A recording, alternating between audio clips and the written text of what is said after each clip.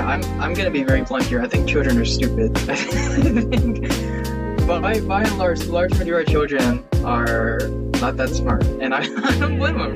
I'm Googling children's books and I found The Shiving Tree, which is also a reboot of The Giving Tree. It's the tree stabbing the child.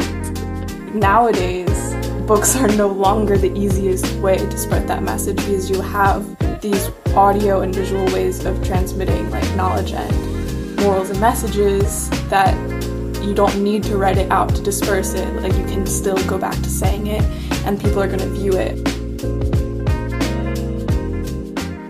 Welcome back to Coming In Without Context. Was I supposed to do an intro? Yeah, do an intro. No. Okay. So the other day, I got a fortune cookie, and the little slip inside of it said, "Better beans and bacon in peace than cakes and ale in fear." What do you think that means? Okay, so beans and bacon are breakfast foods in the UK, right? And they're casual fare. So you can enjoy them casually in peace. Whereas cakes and ale is a party cuisine, right? Like you get cakes and ale when you're celebrating in the evenings, usually. So what's the meaning of the quote? It's better to have something simple and be casual and relaxed about it than to have something more extravagant or decadent, but in fear. That's pretty close. I feel like it's about drugs. It's not about drugs. Do you know that Cakes and Ale is a novel by William Somerset Maugham? No, what's that about? It says, Cakes and Ale is a delicious satire of London literary society between the wars, period. Wait, did you just Google this? I thought it was going to be something you read. No, I just Googled it. Why did you Google it? Why wouldn't I Google it? Because I was about to tell you the background of the quote. Oh, okay, go ahead. What? I don't want you to stumble upon the background of the quote. That's my I'm job. Googling it. Don't Google it. Okay. Well, anyways, the line, "Better beans and bacon in peace than cakes and ale in fear," is one of Aesop's fables. So the story was, there was a town mouse and a country mouse, and they visited each other. And so the town mouse went over to his buddy, the country mouse's house, and the country mouse made him all this food, and it had beans and bacon and cheese and bread, and that's all he had to offer, but he was offering them up to the town mouse. But the town mouse was like, "Ugh, this isn't good food. I don't know how you live like this." And so he told him he needed to come to the town and live with him for a bit, and the country mouse would never want to return to the country. And then the country mouse was like, "Okay, cool, I'll go to the town with you." And so then at the town mouse serves up this cake and like ale, and he's like, "Isn't this delicious?" And then a loud dog comes by and starts barking at them. And the country mouse is like, "Oh no, this is scary." And so he runs off, and the town mouse is like, "What are you doing?" And he's like, "Better beans and bacon in peace than cakes and ale in fear." And that's this fable. Yeah, I've heard that before, now that you have retold the entire thing. You have heard that before? Yeah, I've heard that fable before. Did I tell you that fable? No, I don't think so. But I don't think I heard it as a kid. I'm pretty sure, like, I heard it in middle school or high school. Do you remember when or why? No. But I feel like, fables, these days, fables are just something that you hear about as works of literature, not so much as life lessons, Interesting viewpoint. Well, because we have so many children's books these days, sometimes of those fables. Yeah, I was gonna say, So, like, yeah, we don't have, like, Aesop's fables. Like, we're not reading those anymore. But when it comes to moral messaging for children, that still remains. So, that's what I wanted to discuss today. I thought I'd intro it with the fable. Is what were some of the books you read growing up? Because obviously, like, centuries ago they had these fables and they were like the moral guiding lessons for life, and even in places where it wasn't written there was awful oral traditions of passing down stories so that people would gain like the knowledge and follow certain moral guidelines. Like, what did you read? Dr. Seuss. Dr. Seuss? I feel like Dr. Seuss is a staple of modern children's literature. Yeah. The Giving Tree. Yeah. I don't know. I feel like I mentioned this to you, but I just discovered from a classmate in the senior seminar this last semester that someone wrote a new version of The Giving Tree titled The Tree Who Set Healthy Boundaries. Because in one of our classes, we were talking about the Giving Tree and how the moral of the story is kind of bad from an environmentalist standpoint, since the tree is supposed to represent nature and it just gives to humanity, right? And the boy never seems to return anything back. And although it's a happy, quote unquote, happy ending, or like a, makes you feel good ending that he's an old man and sits down on the tree, it's not a healthy relationship. And so my classmate found this updated book by, I'm pretty sure it's a different author, like someone who just was inspired by it but rewrote it. And I haven't read it, but I'm pretty sure it changes the moral to be about healthy boundaries. And I mean, that fits within the larger trend of children's books trying to be very conscious about the messages they're sending to children. But that's obviously been met with a lot of backlash. Like, there was a book about where an author wrote it about his own lived experiences growing up as a Black child. And he wasn't even trying to do it to, like, point out racism or to, like, make some sort of statement. He was just, like, basically writing a memoir, but about his childhood. And it got banned from a lot of schools. So, like, those stories are being introduced to try and, like, setting healthy boundaries is one, but, like, there's a lot of people who are trying to be very conscious about the books we're giving children. And then there's a lot of people who do not like that at all. Because some of the messaging that exists in our literature is very old and rooted in very old morals. And so I wanted to see if you had, like, a viewpoint on that. Okay, I have 3 thoughts, but I feel like as I discuss one of the thoughts, I'm going to forget about the other 2 thoughts. So I'll start off with the easiest one, is that I'm Googling children's books and I found The Shiving Tree, which is also a reboot of The Giving Tree. It's the tree stabbing the child. Okay, honestly, I was sad about The Giving Tree growing up, so it's weird to say it was, like, a happy story. Because even when he sat on the stump as a kid, I was like, that's sad. Like, my professor showed us a video of, like, young kids, like kindergarten kids, talking about the books, and, like, it's a way to teach them philosophy. And one of there was a girl and a boy, and the boy was like, oh, the tree is giving and that's a good thing because the kid in the story is benefiting from it, and, like, he needs those things, he needs the things from the tree to survive. But then the girl was defending the tree, saying, like, no, the tree should not be giving everything away because then the tree has nothing left to give. And so, like, it was a very interesting argument between young kids. Like, young kids are aware about that the story is not just, like, one way. Like, there's not just one right answer, Like, kids are smarter than we think, and they can think for themselves and also realize that maybe the morals that they're receiving aren't the correct answer. And then, like, going back to your point, I feel like that's also something we've updated or realized about these older fairy tales, fables, because like obviously they're a lot of them are really dark if you go back to the source material. Yeah. And like it's one thing to say that, oh, they're outdated, they don't really apply to modern day life, but I like some things still do apply, but then even those things that still do apply, they might apply in not the same way, in not the same cultural understanding as we have today.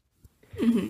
My last point, because you brought up the banning of books, and like that's been in the news because so many of like these young adult novels, I'd say, are like really targeted, like the really famous ones that are standardized in English literature, you know, like 1984, Lord of the Flies.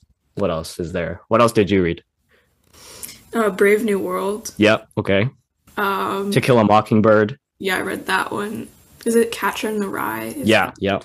I never read that one, but I know that one gets a lot of heat. Well, like all stories have a moral, right? Like they, even if they're not setting out to teach their audience something, it's not going to be a compelling story unless something you take away something or you have a lesson there, right?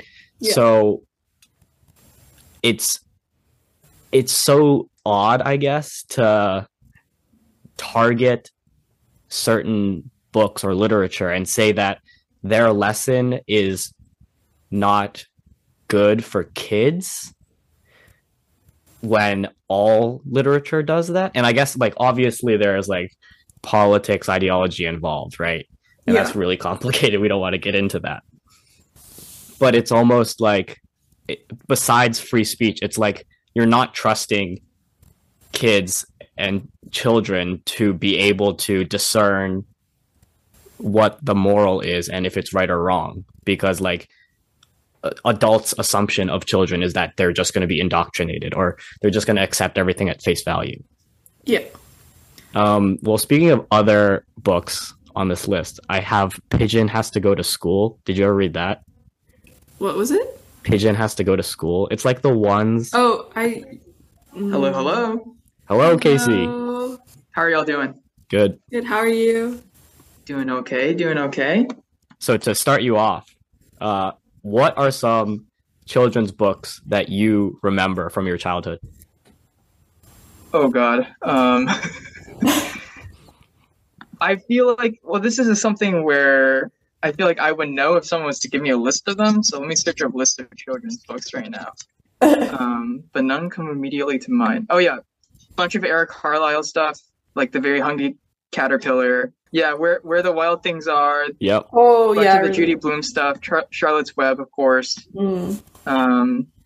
A Wrinkle in Time that I don't remember it very well. Holes. Does that? No, that's not a children's book. Children's book. Goodnight Moon. Oh, yeah. Oh, that's a classic. Matilda. I don't know if you guys have seen the Netflix adaptation yet, but it's on my list. The Giving Tree. Casey, what do you think about The Giving Tree? Oh, what do I think about The Giving Tree? I feel like that kid is not. His parents have not taught him well. I'll tell you that. That whole story, it kind of hurts. I feel like I think I read an interview with the author before. It was like some allegory for something, but I feel like there's a lot of people they're like that kid. I don't know if they ever named him. There's always like givers and takers, right? When it comes to relationships. Mm. So. When you were reading these books as a child, did you ever think about like what the message of the story was? I don't think I did. I think to some extent I probably considered like the messages or like the meaning of these stories, right? But it was never too. I don't know, as a kid, I wasn't thinking like, what are the themes here, right? what are the key motifs? I feel like when I was reading a bunch of Dr. Seuss stuff, it just, it was like almost like sensory overload at times, right? When it comes to like colors and like weird things and like weird animals and stuff like that. Do you have any, we're kind of at the age where I don't think you would necessarily, but do you have any viewpoints on like children's literature today, like what's being sent out and put into schools today?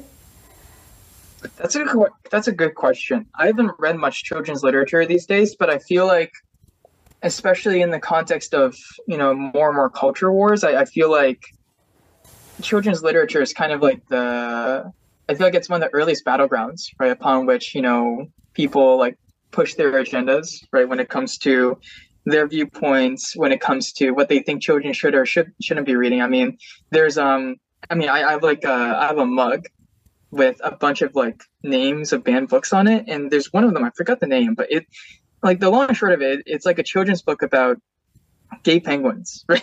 Right. Mm-hmm. And the book is banned in a lot of southern states because they're just like, we don't support gay people, right? So we don't want this books. So I feel like my thoughts on children's books these days, I'm not sure. I think because I haven't read that many books, but I feel like it's I don't know. I feel like it's a battleground currently, kind of in the greater scheme of the education system in the U.S. I was just when you were talking, Casey, it reminded me of the fact that one of our high school friends, he just published a children's book. Do you remember? Like we all thought it was something he did to just put on like his resume, right? But the fact is that it's actually really easy to get books published, period. Like, but then especially children's books, because all you need is to have a really basic story, hire an illustrator, and then you can just get it published basically and sell it on Amazon. Yeah, no, that's true. I remember the book now. It was something about voting, right? It was something about I don't know, like the electoral system. Mm-hmm. Yeah.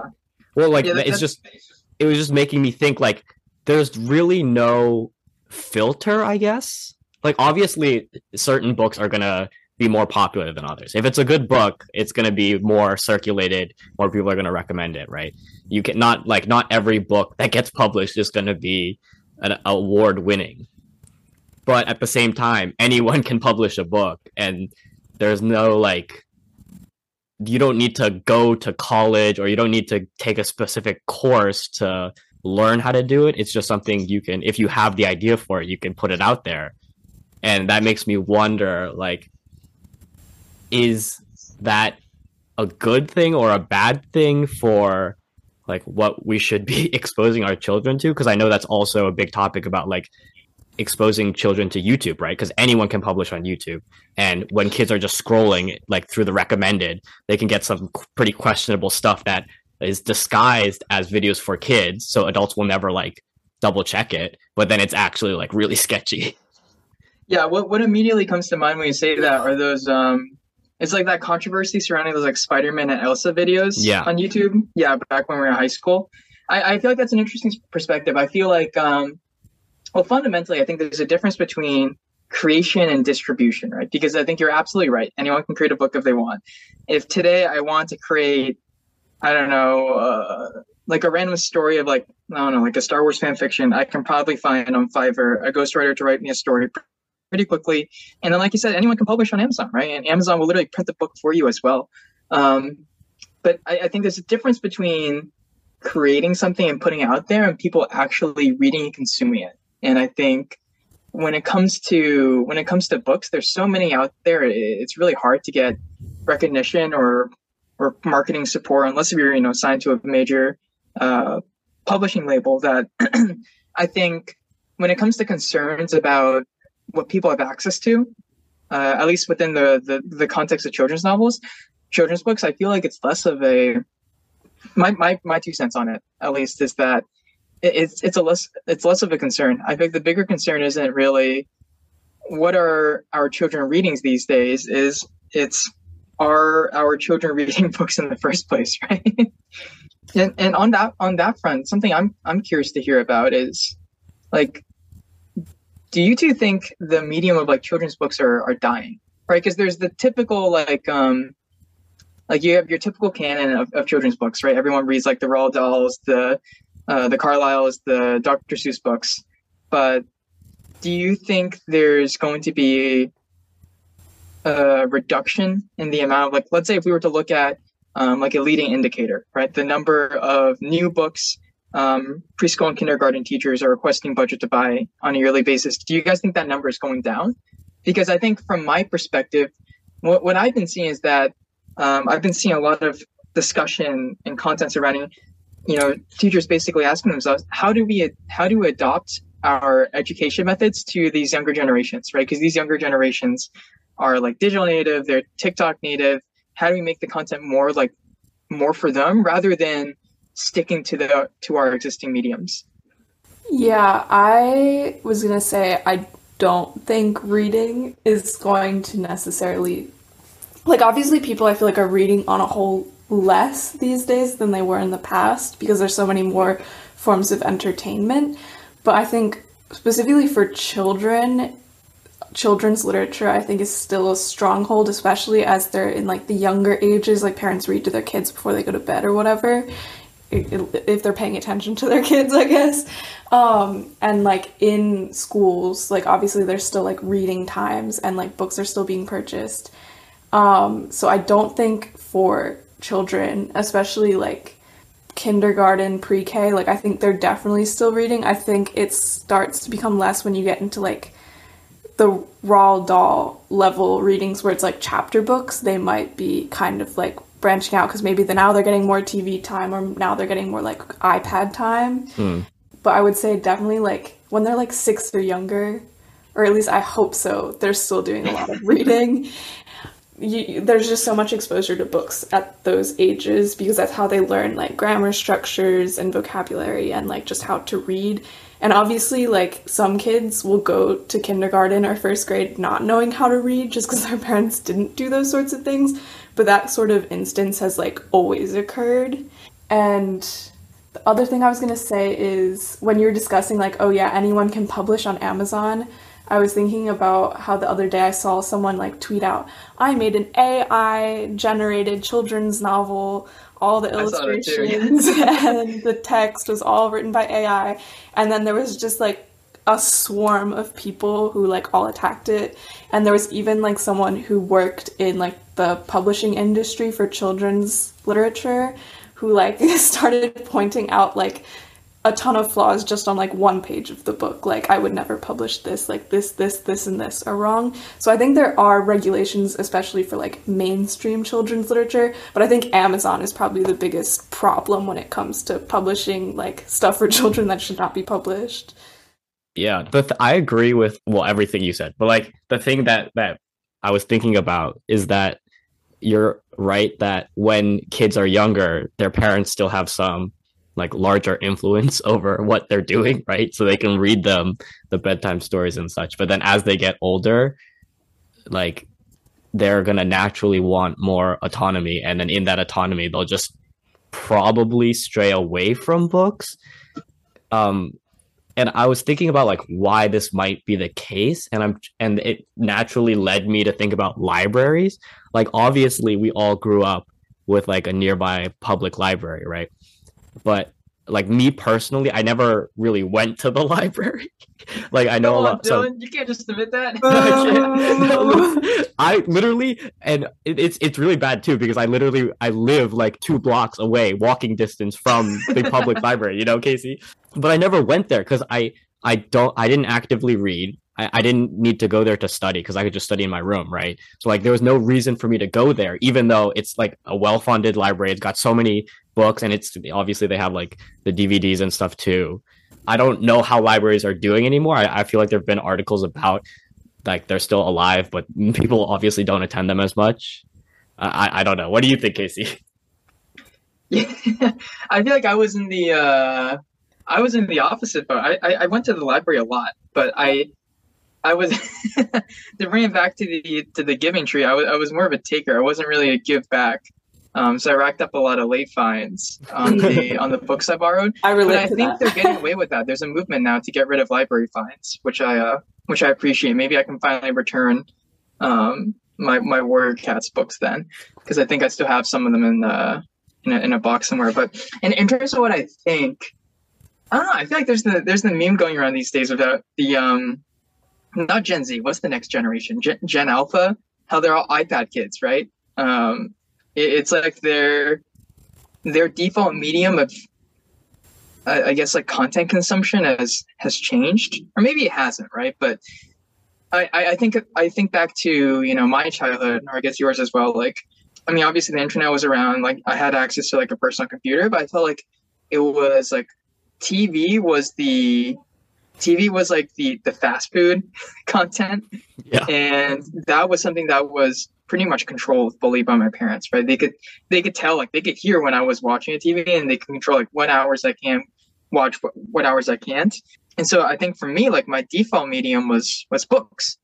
But I think these days, maybe due to like parents being busy or just the pure convenience factor of it or something else, these days, like you just, like a kid turns 2 or 3, you give them an iPhone or an iPad, and you let them wail away at YouTube Kids, right?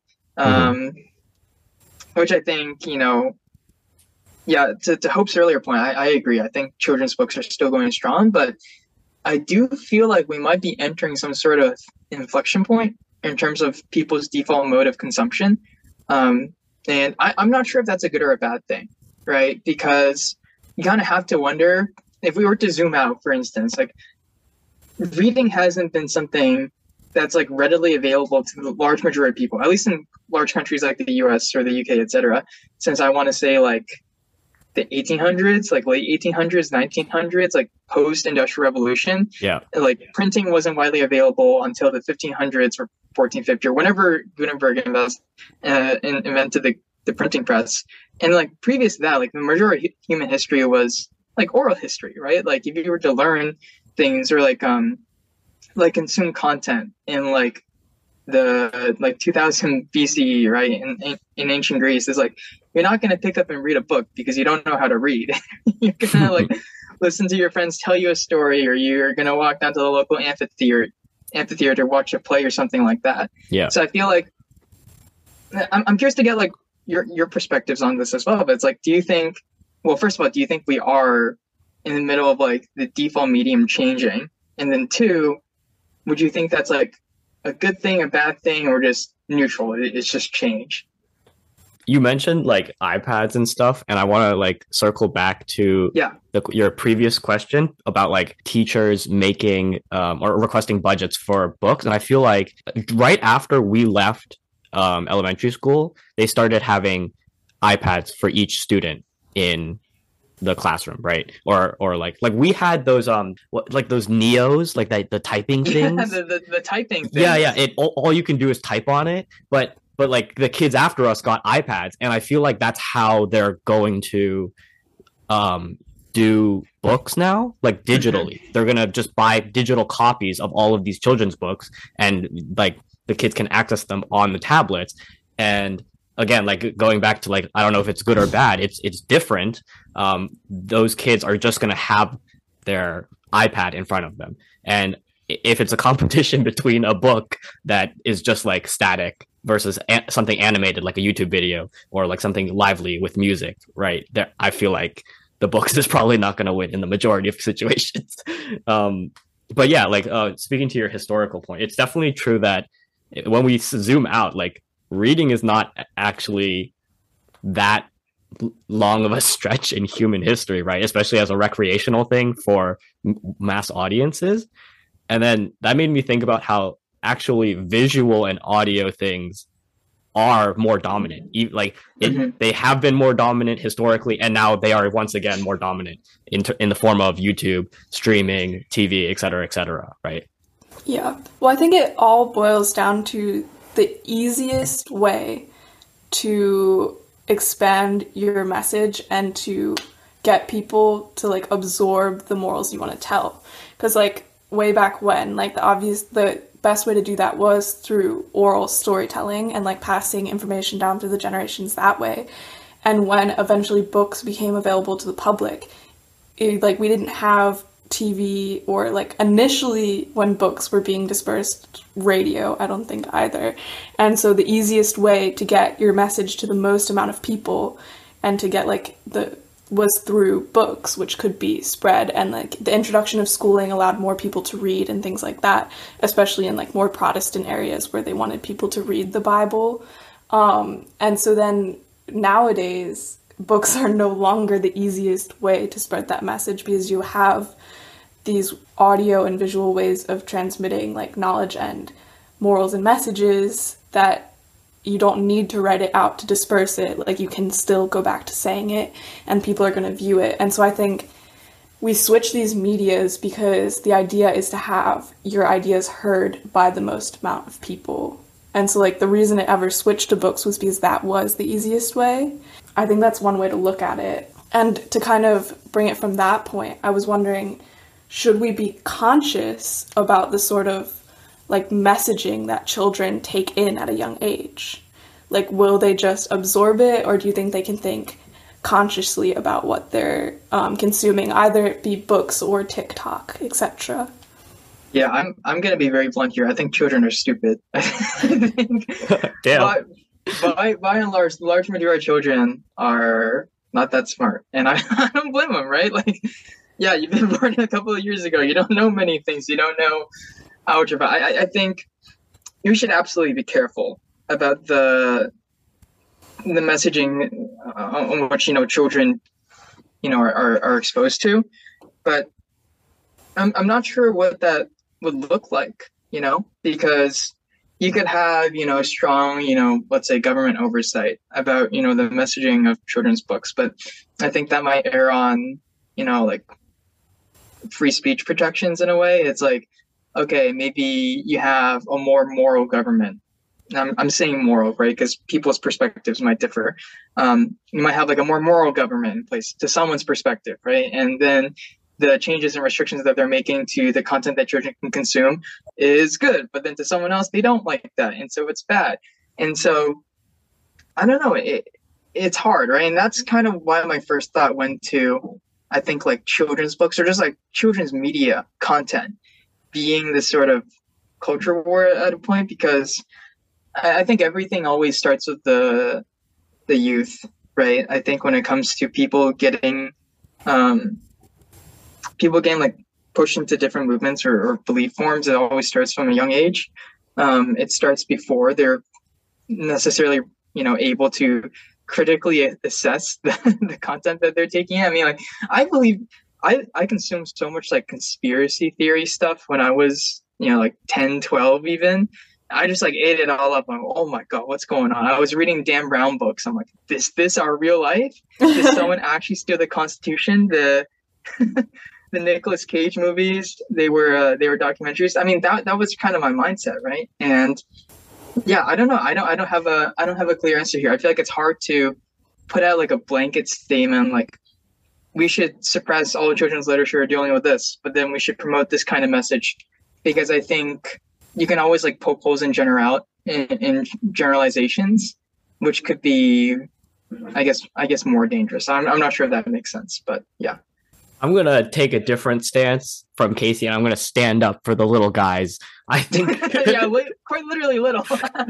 I don't think children are as stupid as we think they are. I said this previously, but like I think the key is that the content and media we have today is just so fast that it doesn't allow for pausing or critical thinking, like you said, Casey. Like, it's not that children can't critically think, it's that there's no time for them to, because that's how media is designed, right? That's how advertising is designed. It's supposed to be like instantaneous, instant gratification in your eyes and stuck in your brain, but then moves right on to the next thing, and it doesn't give you any time to process it.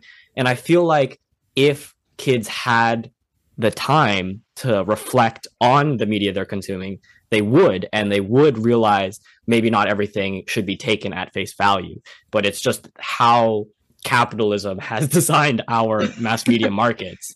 Well, this sounds like a conspiracy theory, but no, I swear to God, it's not. I think that's fair. So you're saying we need to train better media literacy skills in children. Yeah. And like, I agree. I feel like it's not just children. Like I apply adults this to as well.